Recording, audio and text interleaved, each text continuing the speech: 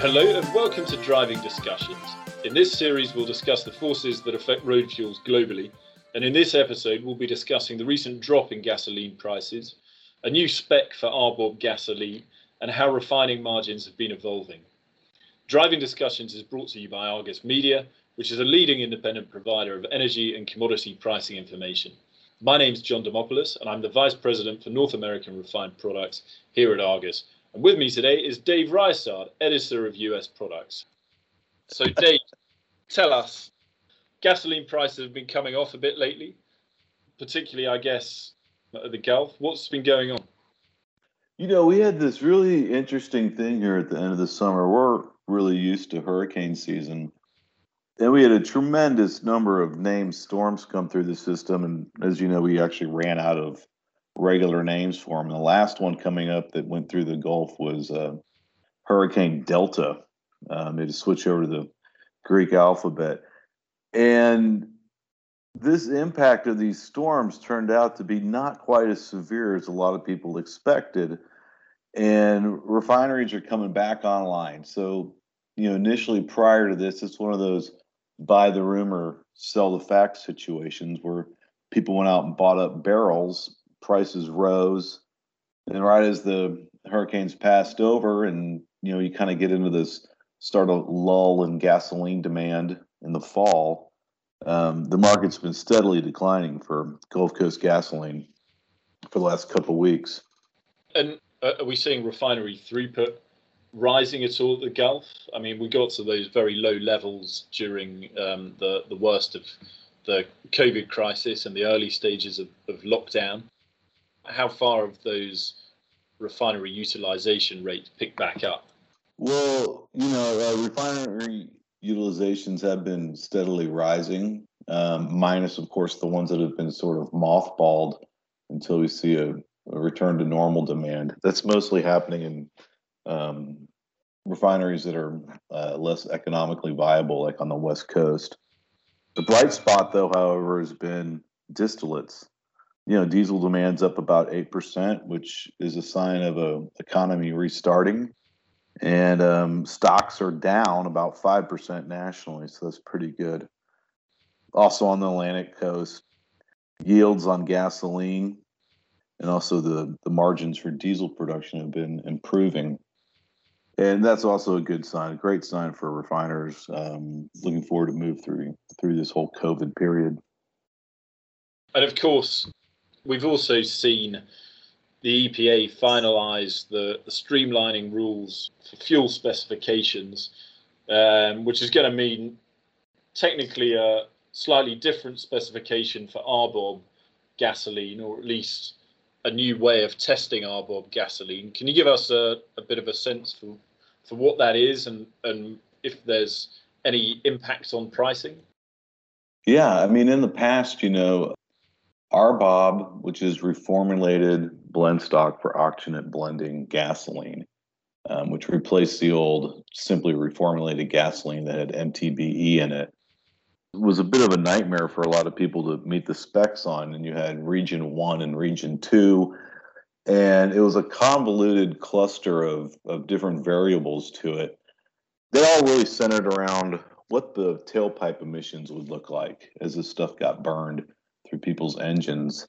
They're going to shift that, and they've simplified it, and it's basically just going to look like a really low RVP for RBOB moving forward in the future, which is going to make refining, it'll be the same spec north and south in the country. So that's going to make it a lot easier on refiners.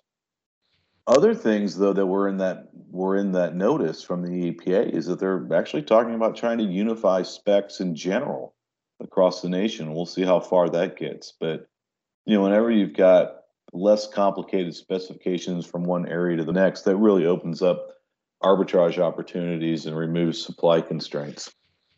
Yeah, and certainly I think we've heard a little bit about the idea that certain blend stocks may now be easier to push into the RBOB pool, including, I guess, reformate. So there may be minor cost benefits for some gasoline blenders and manufacturers.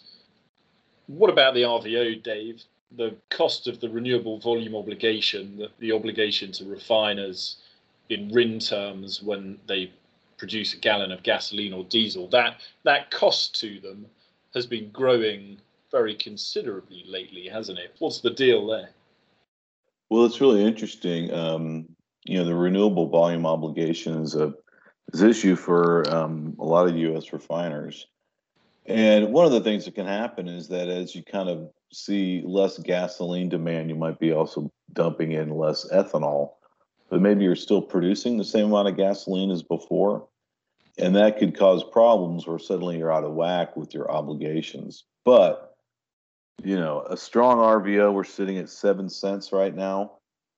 That's the highest in 2 years. The one group that really benefits is all these markets that take U.S. exports down in Latin America. So that gives them a cost savings. And, when the U.S. refiners are out there competing against everyone else globally, it also gives them an advantage on the international markets for gasoline and diesel fuel. Yeah, that's going to be some heavily discounted export fuel. So with the RINs, I guess we're saying that it comes down to supply and demand, like with any market. We're not seeing as many RINs being produced as the demand appears to be. Is that the right way of thinking about it?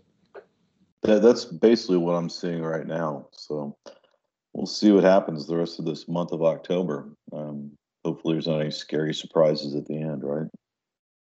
And small refinery exemptions, of course, if those hit, then prices go down. If the small refinery exemptions go away, prices pick back up again for the RINs and the RVO. How political is this? Is this something that the November election will impact much, do you think? I think so. I mean, this is a real political hot potato. And you really only have to look at the landscape of U.S. politics and realize that no matter who wants to be president, the campaigning starts every single year in Iowa, which is home of corn and home of ethanol, and keeping those voters happy in ethanol producing states is really critical. Hence, you see a lot of these small refiner exemptions coming probably under more scrutiny than they have in the past, because that's a big constituency for whoever's going to be running for office. Yeah, it's a very fine line, isn't it? It's balancing between the needs of the petroleum industry and the needs of agriculture and farming. So it's a tough job that these politicians have. Exactly. And Dave, what about the West Coast diesel markets? I know that we've seen some odd price moves lately. What's going on over there? Yeah, we've got a pretty unusual situation happening out there. As you know, they have two types of diesel fuel, particularly in California. You have what they call EPA diesel, which looks just like the ultra low sulfur diesel in the rest of the country. And then they have a specialty CARB diesel, which is the specs are regulated by the California Air Resources Board. That's actually cleaner than the EPA diesel.